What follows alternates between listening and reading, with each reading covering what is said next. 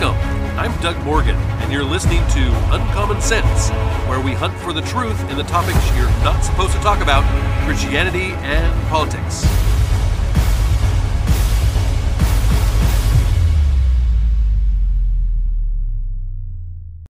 Let's start off today's podcast with a definition of evangelical, which is the teaching of the gospel or the Christian religion.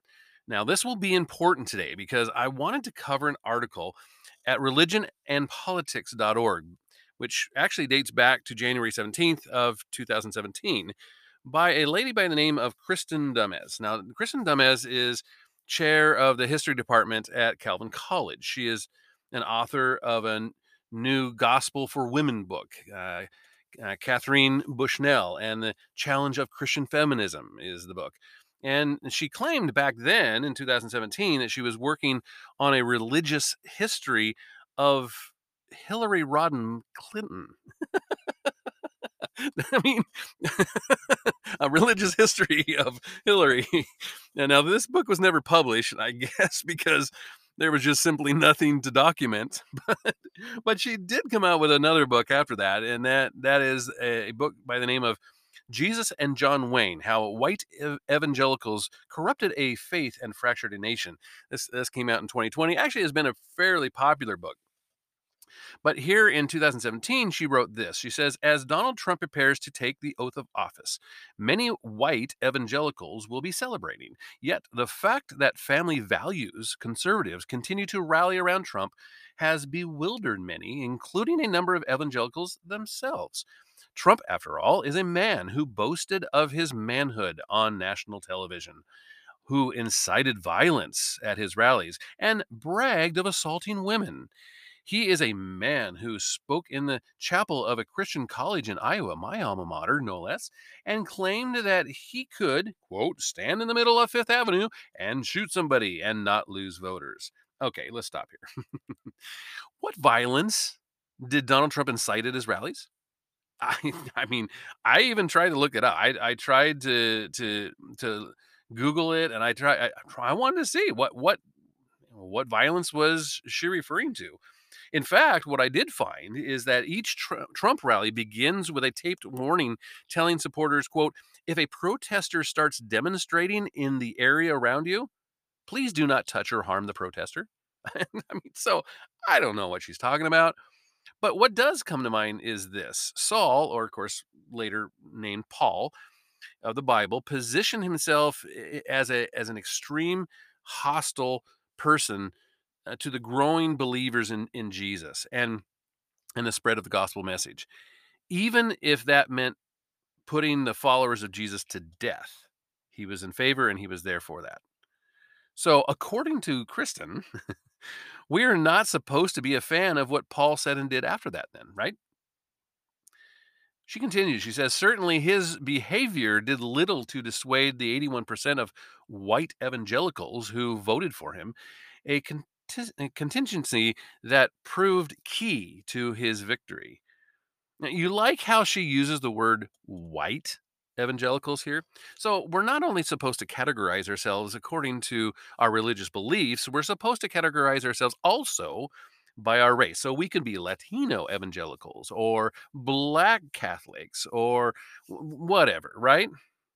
I mean, this is absolutely ridiculous. And what it does is it gives you a little bit of insight into her mentality. And she's going to continue to use this as you can see here. She says, yes, there were Supreme Court appointments and fears about religious freedom to consider, and a long-standing alliance with the Republican Party, dun dun dun, to contend with.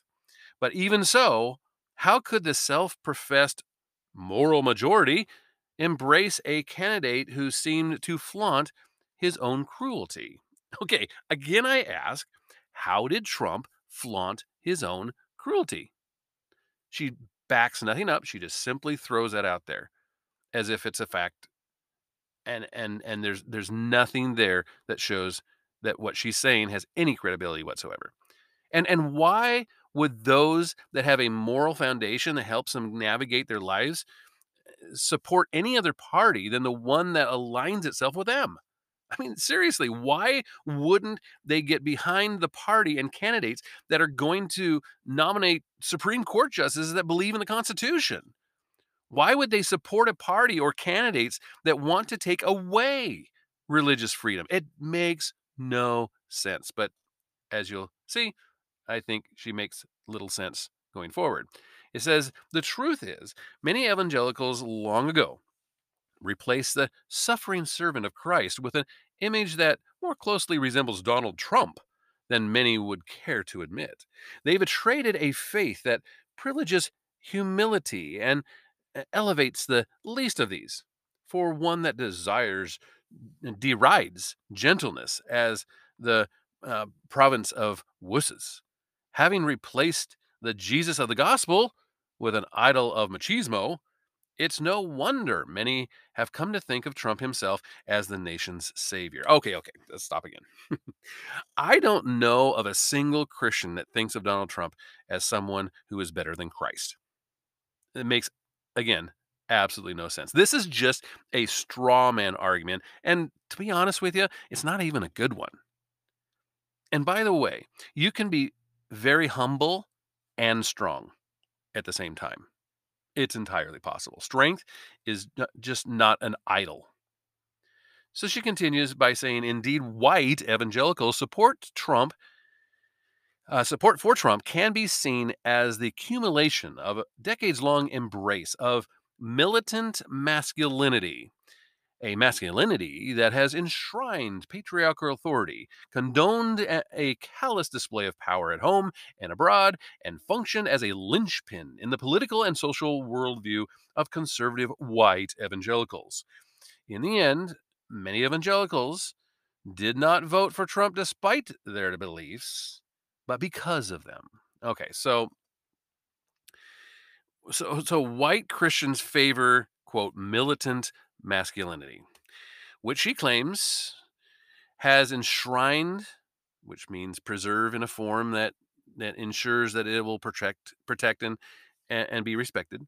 Patriarchal authority, which of course is a system controlled by men, callous power worldwide, and all of this is a part of a Christian conservative worldview. Okay, so if, if you're having a hard time following along here, let me put it in other words. White Christians support a continuation of powerful men controlling everything. Everything that goes against powerful white men controlling everything is not Christian. That's what she's saying here in as flowery words as she can. Now, the roots of this ideology can be traced back, she says, to the 1970s, a decade in which evangelicals began to stake a new claim on politics and culture. As they mobilized around family values issues, defining masculinity and femininity as central to their task, James Dobson was one of the earliest and most influential proponents of this effort. The psychologist wrote to fame with his 1970s book Dare to Discipline, but it was 5 years later that he began to articulate his gender ideology. Men and women differ. Let me repeat this. Men and women differ biochemically, atomically, and emotionally. To wit, men like to hunt and fish and hike in the wilderness. Women prefer to stay home and wait for them. More significantly, men derive self esteem by being respected. Men feel worthy when they are loved. Women feel worthy when they are loved. So let me stop. What about the fact that men and women are different, both physically and oftentimes in ways they think and process emotions? And what about that is incorrect?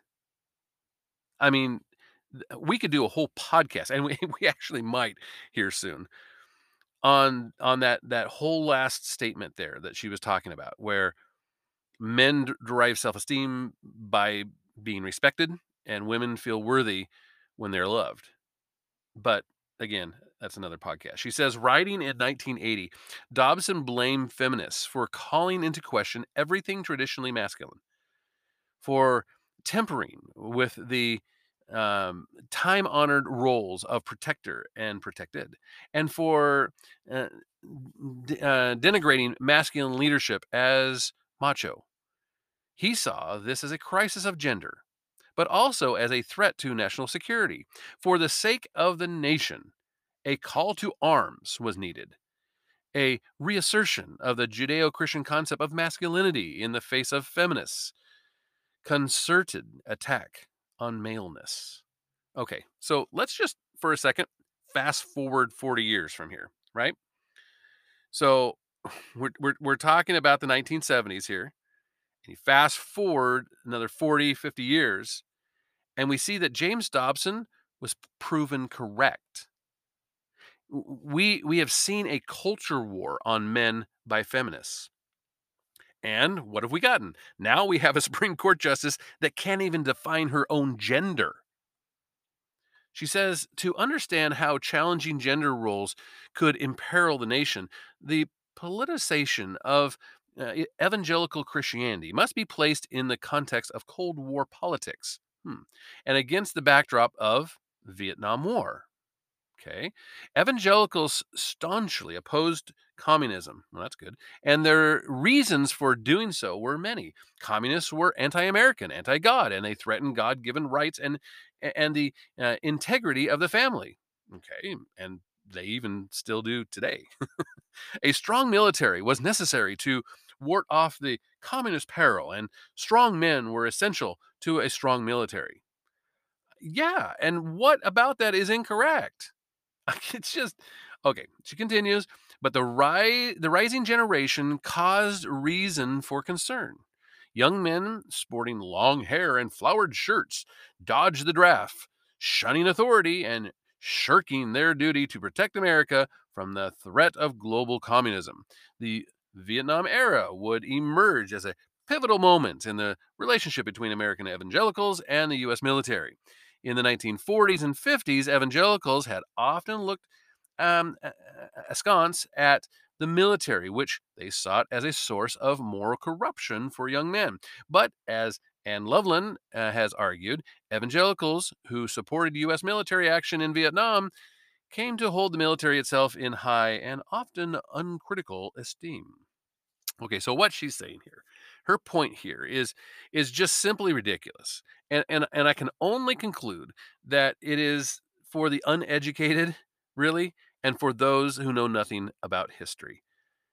That's what that's who she's targeting here. To say that because Christians supported our troops during Vietnam, it shows that an error was made is just simply crazy talk. Peace through strength has been proven over and over during this time period. I mean, President Ronald Reagan and his defeat of the USSR and the Cold War is a great place to start if you want to. But all you have to do is look at Joe Biden today if you want something more current, and all of the problems that we are seeing because of the weakness of our leaders and our nation. I mean, come on. She continues and says, in this climate, gender was never a purely domestic issue. Evangelical opposition to the Equal Rights Amendment of the ERA in the 1970s and the early 80s bears this out. According to Donald Matthews and Jane DeHart, to evangelicals, the ERA challenged the very foundation of the conservative Christian worldview, the idea that gender was a sacred God given certainty in an uncertain, fluctuating world. Kind of sounds like you could fast forward this argument to today and see where it's going, right? Opposition to the ERA quickly emerged as a key blank in their family values form platform. But the ERA was also an issue of national security. Evangelicals claimed the ERA would destroy women's femininity by forcing them to be like men, competitive and career driven, sexually promiscuous, and most alarmingly, by forcing them to take up arms in military combat. The ERA then would not only masculinize women, but would also remove from men their obligations of provision and protection rendering America's defenses vulnerable. Okay. So again, she gives an example that defeats her own point. She's I, I don't know if I've ever seen an article that when she goes on and talks here, she actually gives examples and things that go against what she's trying to point out and prove. It's just amazing. Just not a very bright bulb here. All of what she claims Christians were worried about when it came to the feminist agenda has actually come true. I mean, we even have men breaking women's athletic records and becoming women of the year. So yeah, this is not aging well. She says evangelicals like Dobson responded with a clarion call to turn back the tide of impending chaos by reasserting moral absolutes and reestablishing a Christian civilization, defining and defending distinct gender roles was at the heart of this effort, providing conservative evangelicals a clear identity against secularists, feminists, and other liberals. But by the end of the 1980s, their cause seemed to be coming undone. The fall of the Soviet Union and abrupt resolution to the Cold War had upended their presumed place in the world. Economic conditions were making it increasingly difficult for men to fulfill their roles as providers, and a growing acceptance of feminism in society at large meant the evangelicals experience the New World Order as more than a little disorderly. So, what she's saying is that because a lot of people feel that they have to have two incomes and be a two income household, uh, that's a good thing? I s I don't get it.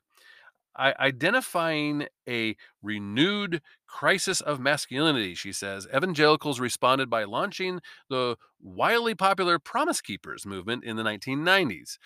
Promoted by Dobson, which apparently seems to be the Antichrist here, the movement quickly took hold. At its height in 1997, Promise Keepers drew more than 800,000 men to Washington, D.C. for its national rally. Reflecting the unsettled times, Promise Keepers called for a new Christian masculinity, an alternative both to the softer, modern version they found lacking and to the macho version they feared had become outmoded. Their solution, the archetype of the tender warrior. Authors like Stephen Farrar and Gordon Balway and Stu Weber, all white evangelical men, there's that white evangelical again, pioneered this tender warrior motif. Significantly, all three looked at Vietnam for the source of masculine identity. In Point Man in 1990, Farrar compared a father's task of protecting his sons from feminization to that of a point man leading his troops through the dangers of Vietnam. In Healing the Masculine Soul in 1998, Dalby, the son of a naval officer, admitted to having neglected the image of the war hero as his blueprint for manhood by joining the Peace Corps and becoming a supporter of feminism, civil rights, and anti war movement. Only later did he conclude that manhood requires the warrior, and in 1993's Tender Warrior, Weber, a former Green Beret, opened with a scene depicting the terrors of Vietnam and explaining how God designed men to be providers and protectors and warriors. In other words, that would echo through the movement. Weber insisted that God himself was unmistakably the warrior of both testaments. Forget gentle Jesus, meek and mild. Jesus was the ultimate man. Okay, again, I ask here, what is not right about about men having the courage to do what is right? What is not right about that? Today, 80%, yes, 80% of all black babies are born to unwed parents. Is this what Christians are supposed to encourage today? Well, according to her, yes. And she continues even. She says here, she says, but the Democratic President Bill Clinton sending the military on emasculating peacekeeping missions and the debates raging about women in combat and gays in the military, the crisis only deepened. Before long, a new slate of books on evangelical masculinity appeared, offering instructions on how to raise properly masculine sons in a feminized culture. Abandoning any lip service to tenderness, these books championed an unabashedly aggressive, testosterone driven masculinity. Okay, got it. I think I got it here. I think I finally got it. Testosterone, bad.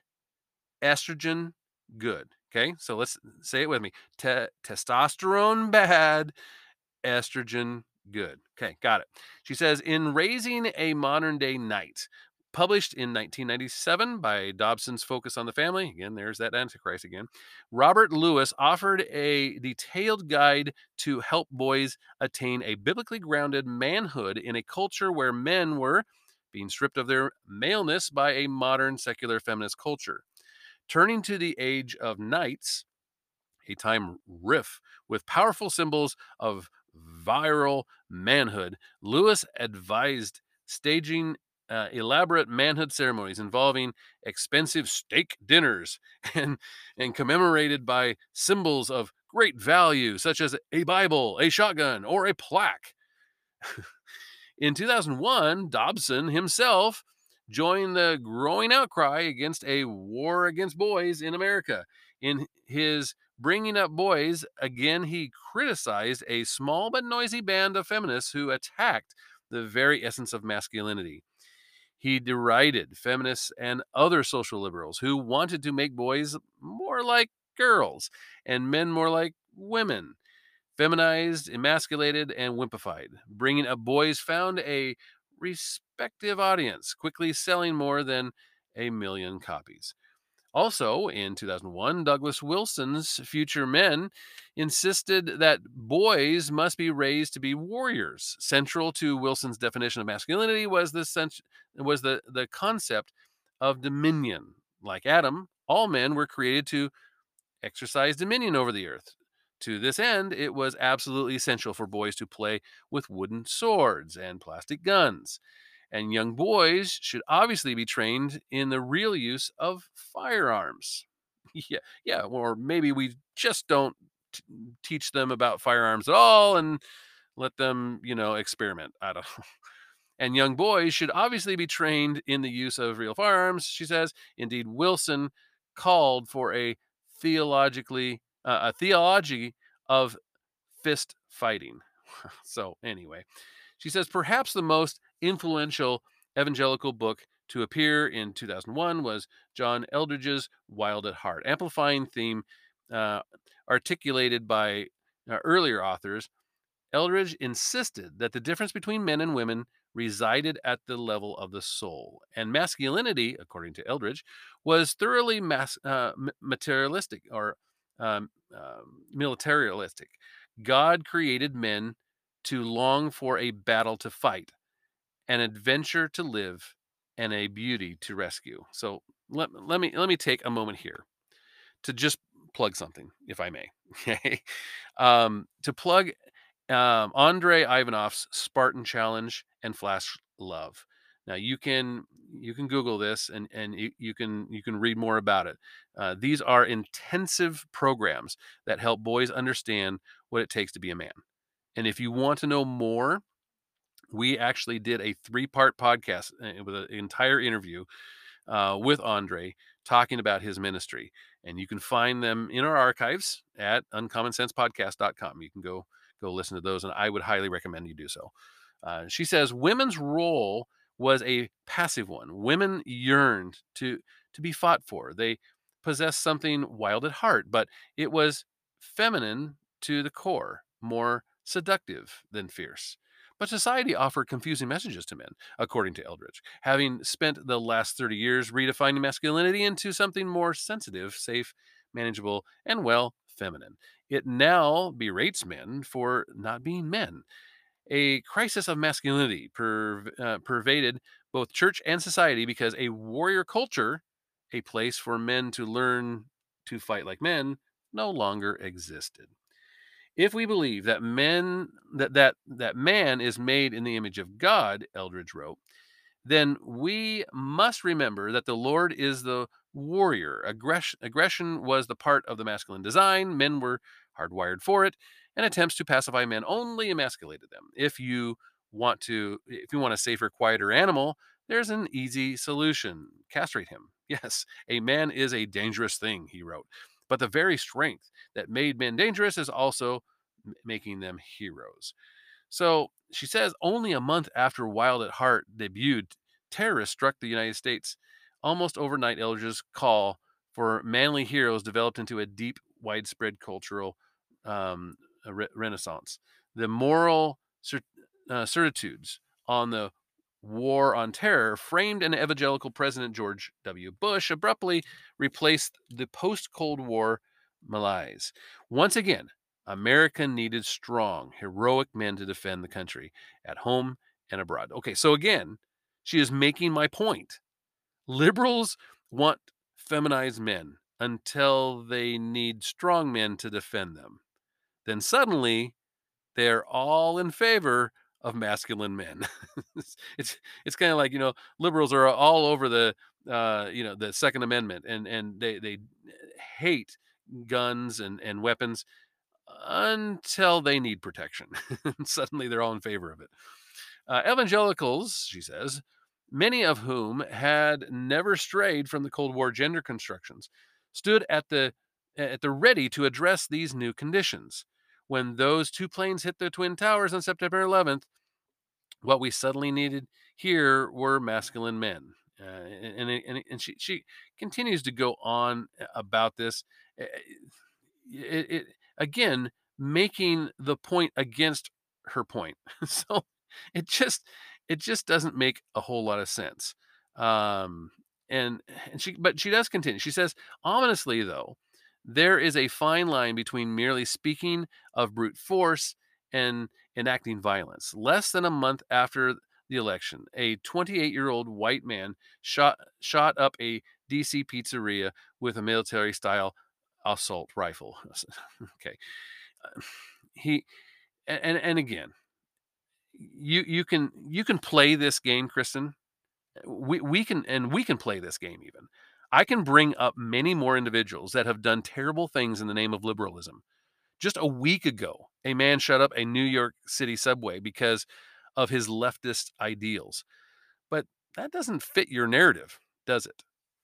She says on the role of gender in 2016 election, most observers have scrutinized Clinton's appeal or lack thereof, but more revealing is Trump's testosterone-fueled masculinity. Nope. Uh, Courage and strength and character are what we look for in our men and in our leaders. She says, in retrospect, drawing attention to these perceived negatives may have been a fatal error on the part of the Clinton campaign. For among those who embrace this sort of militant masculinity, much character traits paradoxically testify to the Trump's fitness for the job. Okay, but what happened to diversity? I thought that it took all types of people to move us forward. I guess except masculine men. And what happened to not being judgmental and allowing others to learn from their mistakes?